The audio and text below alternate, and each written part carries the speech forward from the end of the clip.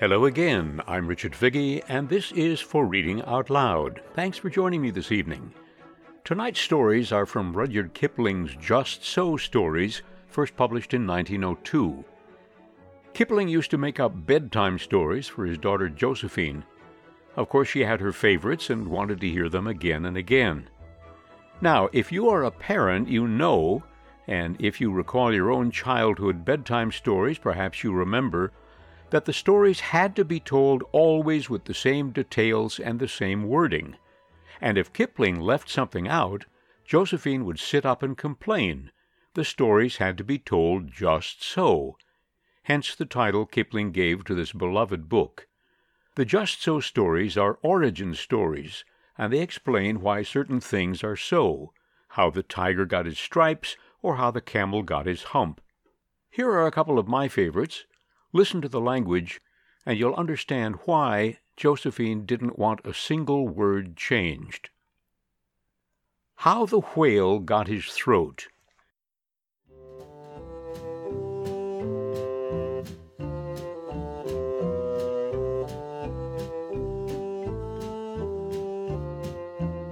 In the sea, once upon a time, O my best beloved, there was a whale, and he ate fishes.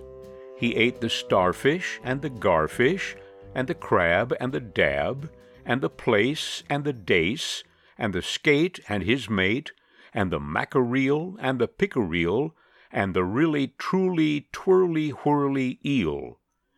All the fishes he could find in all the sea he ate with his mouth, so, till at last there was only one small fish left in all the sea, and he was a small 'stute fish, and he swam a little behind the whale's right ear, so as to be out of harm's way.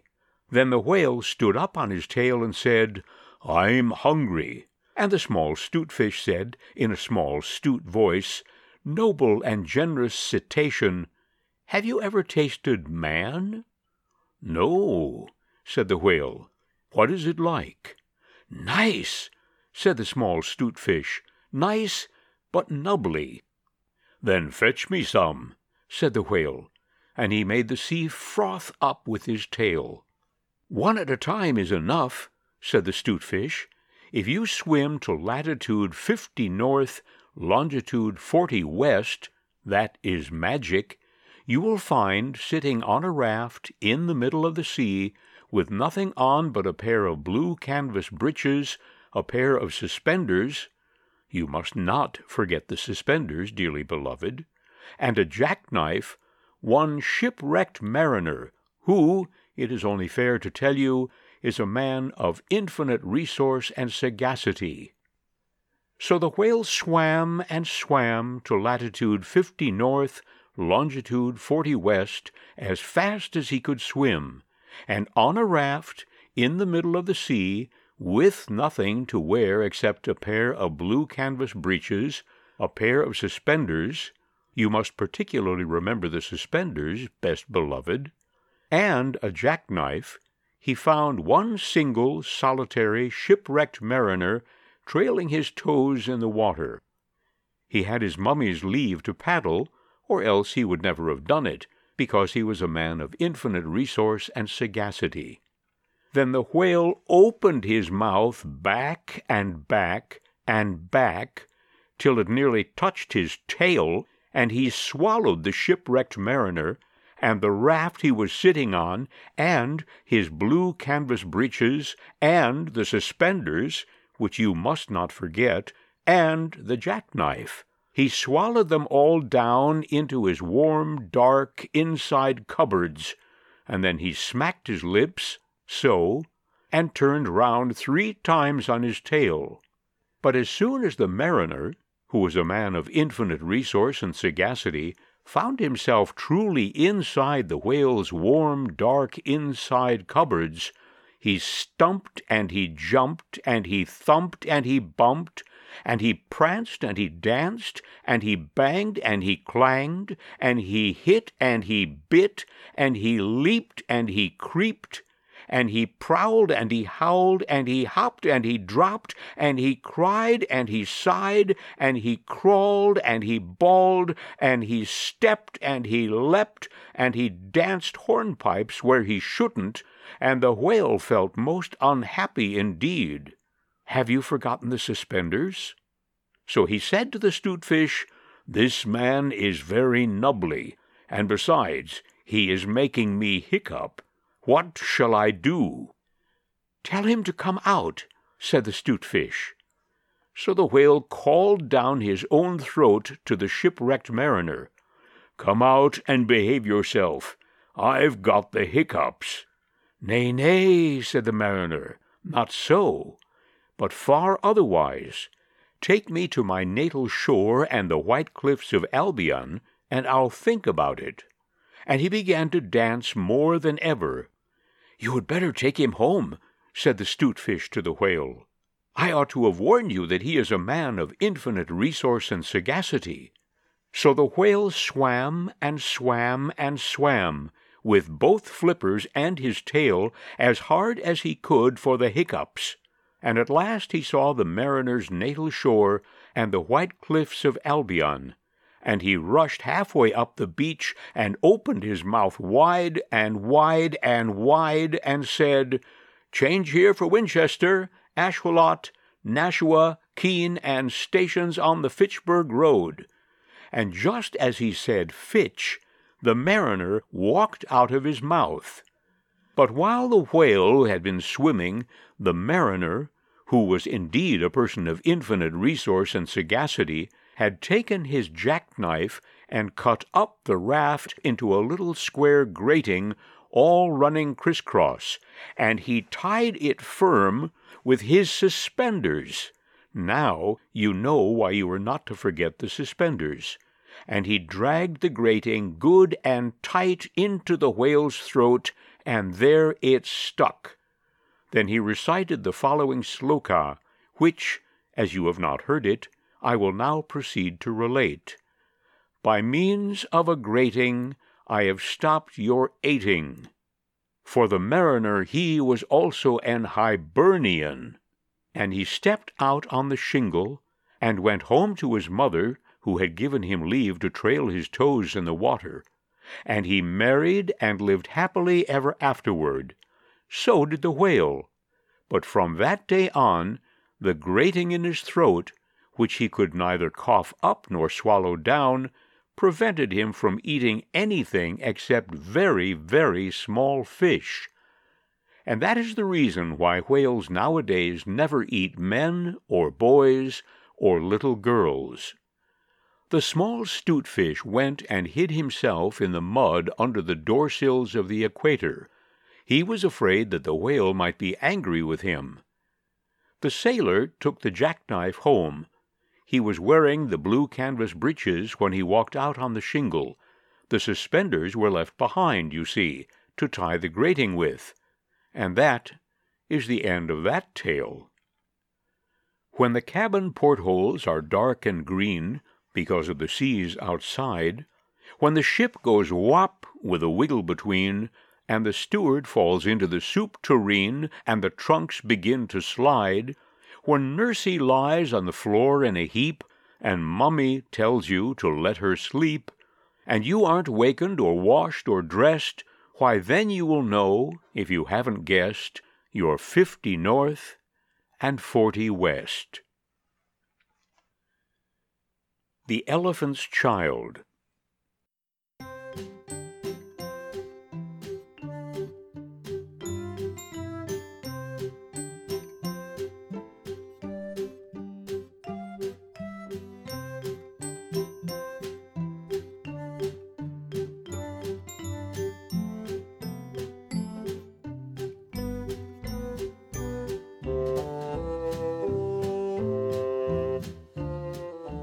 In the high and far-off times, the elephant, O best beloved, had no trunk. He had only a blackish, bulgy nose as big as a boot that he could wriggle about from side to side, but he couldn't pick up things with it. But there was one elephant, a new elephant, an elephant's child, who was full of satiable curiosity. And that means he asked ever so many questions. And he lived in Africa, and he filled all Africa with his satiable curiosities. He asked his tall aunt, the ostrich, why her tail feathers grew just so. And his tall aunt, the ostrich, spanked him with her hard claw. He asked his tall uncle, the giraffe, what made his skin spotty, and his tall uncle, the giraffe, spanked him with his hard hoof. And still he was full of satiable curiosity. He asked his broad aunt, the hippopotamus, why her eyes were red, and his broad aunt, the hippopotamus, spanked him with her broad hoof.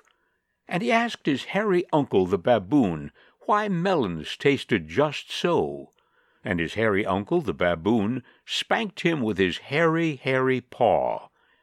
And still he was full of satiable curiosity. He asked questions about everything that he saw, or heard, or felt, or smelt, or touched, and all his uncles and his aunts spanked him. And still he was full of satiable curiosity. One fine morning, in the middle of the precession of the equinoxes, this satiable elephant's child asked a new fine question that he had never asked before. He asked, "What does the crocodile have for dinner?" Then everybody said, "Hush!" in a loud and dreadful tone, and they spanked him immediately and directly without stopping for a long time. By and by, when that was finished, he came upon Kolo Kolo Bird, sitting in the middle of a wait-a-bit thorn bush, and he said, "My father has spanked me, and my mother has spanked me. All my aunts and uncles have spanked me for my satiable curiosity, and still I want to know what the crocodile has for dinner." Then Kolo Kolo Bird said with a mournful cry, "Go to the banks of the great gray-green, greasy Limpopo River, all set about with fever trees, and find out." That very morning, when there was nothing left of the equinoxes, because the precession had proceeded according to precedent, this satiable elephant's child took 100 pounds of bananas, the little short red kind, and 100 pounds of sugar cane, the long purple kind, and 17 melons, the greeny crackly kind, and said to all his dear families, "Goodbye, I am going to the great gray-green, greasy Limpopo River, all set about with fever trees, to find out what the crocodile has for dinner." And they all spanked him once more for luck, though he asked them most politely to stop. Then he went away, a little warm, but not at all astonished, eating melons and throwing the rind about because he could not pick it up.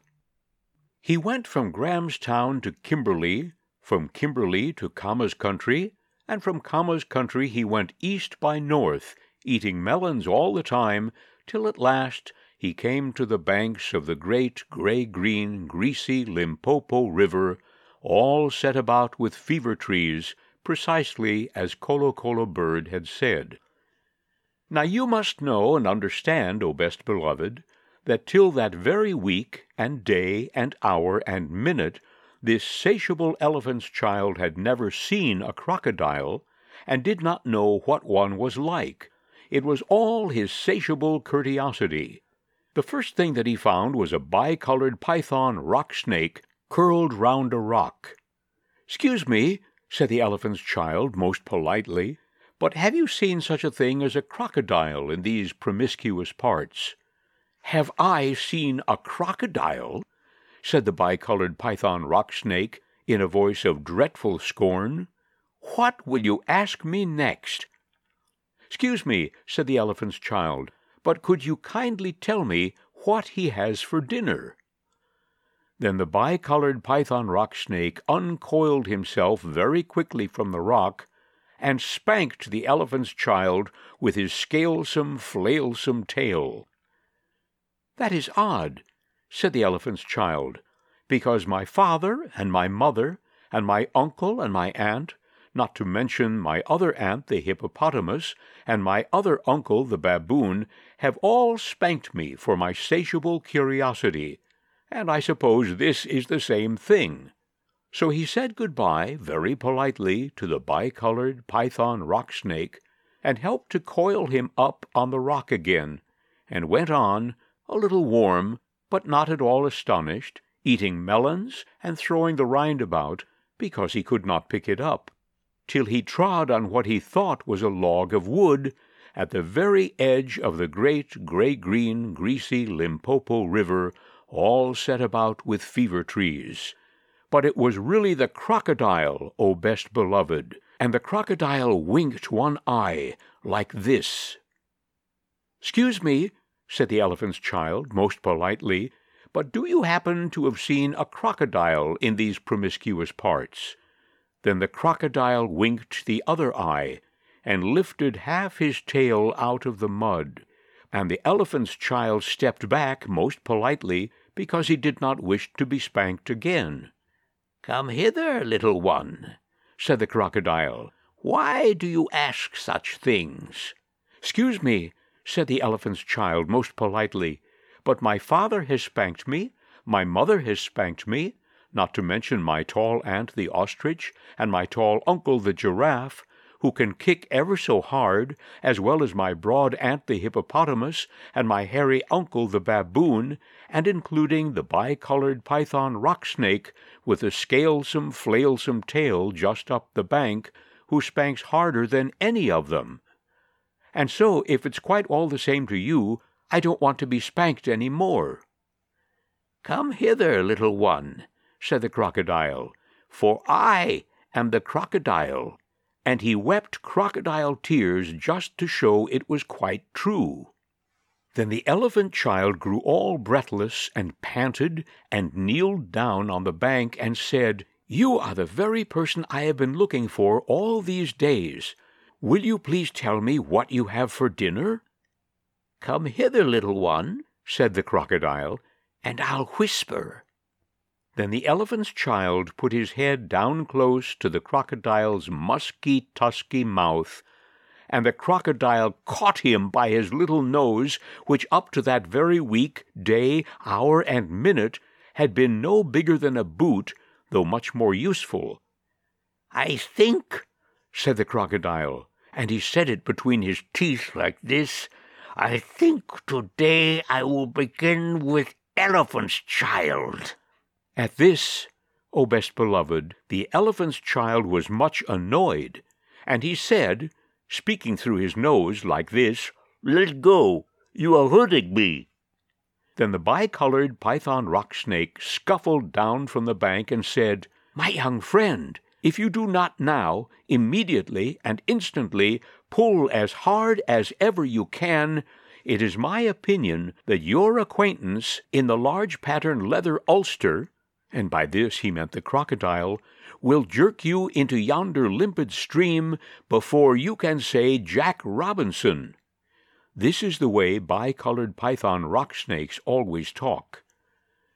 Then the elephant's child sat back on his little haunches and pulled and pulled and pulled, and his nose began to stretch, and the crocodile floundered into the water, making it all creamy with great sweeps of his tail, and he pulled and pulled and pulled.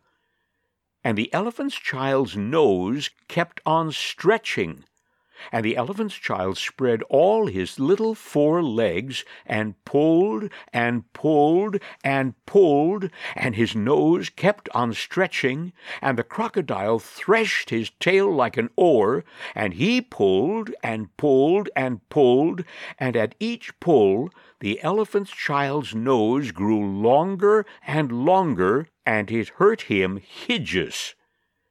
Then the elephant's child felt his legs slipping, and he said through his nose, which was now nearly 5 feet long, "This is too much for me."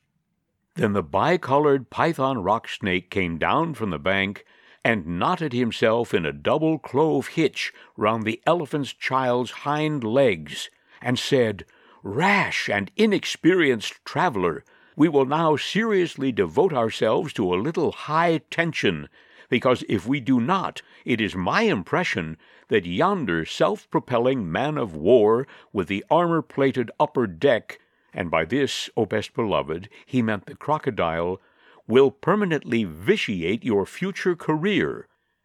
This is the way all bicolored python rock snakes always talk. So he pulled, and the elephant's child pulled, and the crocodile pulled, but the elephant's child and the bicolored python rock snake pulled hardest, and at last the crocodile let go of the elephant's child's nose with a plop that you could hear all up and down the Limpopo.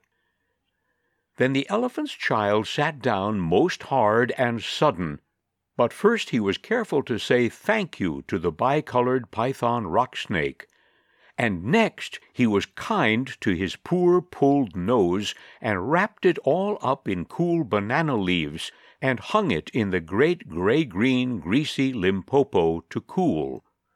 "What are you doing that for?" said the bicolored python rock snake.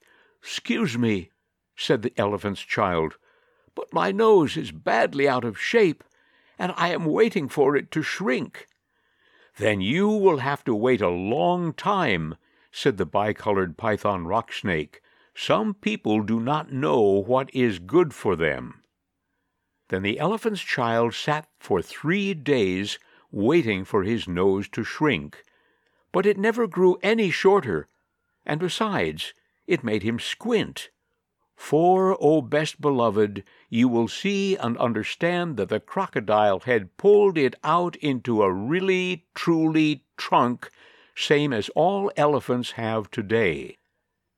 At the end of the 3rd day a fly came and stung him on the shoulder, and before he knew what he was doing, he lifted up his trunk and hit that fly dead with the end of it. "Vantage number 1, said the bicolored python rock snake. "You couldn't have done that with a mere smear nose. Try and eat a little now." Before he thought what he was doing, the elephant's child put out his trunk and plucked a large bundle of grass, dusted it clean against his forelegs, and stuffed it into his own mouth. "Vantage number 2, said the bicolored python rock snake. "You couldn't have done that with a mere smear nose. Don't you think the sun is very hot here?" "It is," said the elephant's child, and before he thought what he was doing, he slooped up a sloop of mud from the banks of the great gray-green greasy Limpopo and slapped it on his head, where it made a cool, sloopy, sloshy mud-cap all trickly behind his ears. "Vantage number 3, said the bicolored python rock snake. "You couldn't have done that with a mere smear nose. Now, how do you feel about being spanked again?" "'Scuse me," said the elephant's child, "but I should not like it at all." "How would you like to spank somebody?" said the bicolored python rock snake. "I should like it very much indeed," said the elephant's child. "Well," said the bicolored python rock snake, "you will find that new nose of yours very useful to spank people with." "Thank you," said the elephant's child. "I'll remember that. And now I think I'll go home to all my dear families and try." So the elephant's child went home across Africa, frisking and whisking his trunk. When he wanted fruit to eat, he pulled fruit down from a tree instead of waiting for it to fall as he used to do. When he wanted grass, he plucked grass up from the ground instead of getting on his knees as he used to do. When the flies bit him, he broke off the branch of a tree and used it as a fly whisk, and he made himself a new, cool, slushy, squashy mud-cap whenever the sun was hot. When he felt lonely walking through Africa, he sang to himself down his trunk, and the noise was louder than several brass bands. He went especially out of his way to find a broad hippopotamus, she was no relation of his, and he spanked her very hard to make sure that the bicolored python rock snake had spoken the truth about his new trunk. The rest of the time he picked up the melon rinds that he had dropped on his way to the Limpopo, for he was a tidy pachyderm. One dark evening he came back to all his dear families, and he coiled up his trunk and said, "How do you do?" They were very glad to see him, and immediately said, "Come here and be spanked for your satiable curiosity." "Pooh!" said the elephant's child. "I don't think you peoples know anything about spanking, but I do, and I'll show you." Then he uncurled his trunk and knocked two of his dear brothers head over heels. "Oh, bananas!" they said. "Where did you learn that trick? And what have you done to your nose?" "I got a new one from the crocodile on the banks of the great gray-green, greasy Limpopo River," said the elephant's child. "I asked him what he had for dinner, and he gave me this to keep." "It looks very ugly," said his hairy uncle the baboon. "It does," said the elephant's child, "but it's very useful." And he picked up his hairy uncle the baboon by one hairy leg and hove him into a hornet's nest. Then that bad elephant's child spanked all his dear families for a long time, till they were very warm and greatly astonished. He pulled out his tall ostrich ant's tail feathers, and he caught his tall uncle the giraffe by the hind leg and dragged him through a thorn bush, and he shouted at his broad aunt the hippopotamus and blew bubbles into her ear when she was sleeping in the water after meals. But he never let anyone touch Colo Colo Bird. At last things grew so exciting that his dear families went off one by one in a hurry to the banks of the great gray-green, greasy Limpopo River, all set about with fever trees, to borrow new noses from the crocodile. When they came back, nobody spanked anybody any more. And ever since that day, O best beloved, all the elephants you will ever see, besides all those you won't, have trunks precisely like the trunk of the satiable elephant's child. I keep 6 honest serving men. They taught me all I knew. Their names are What and Where and When, and How and Why and Who. I send them over land and sea, I send them east and west, but after they have worked for me, I give them all a rest. I let them rest from 9 to 5, for I am busy then, as well as breakfast, lunch, and tea, for they are hungry men. But different folk have different views. I know a person small. She keeps 10 million serving men who get no rest at all. She sends 'em abroad on her own affairs from the second she opens her eyes. 1 million hows, 2 million wheres, and 7 million whys. You've been listening to How the Whale Got His Throat and the Elephant's Child from Rudyard Kipling's Just So stories. I'm Richard Figge, and this has been For Reading Out Loud. If you're enjoying this series, please tell your friends, and if they will write to me with the simple message, "Yes," I will be happy to add them to the subscription list. My address is rfigge, that's R-F as in Frank, I-G-G-E, at worcester.edu. That's it for tonight. I hope you'll join me again next week. In the meantime, be well, be happy, stay safe. All the best.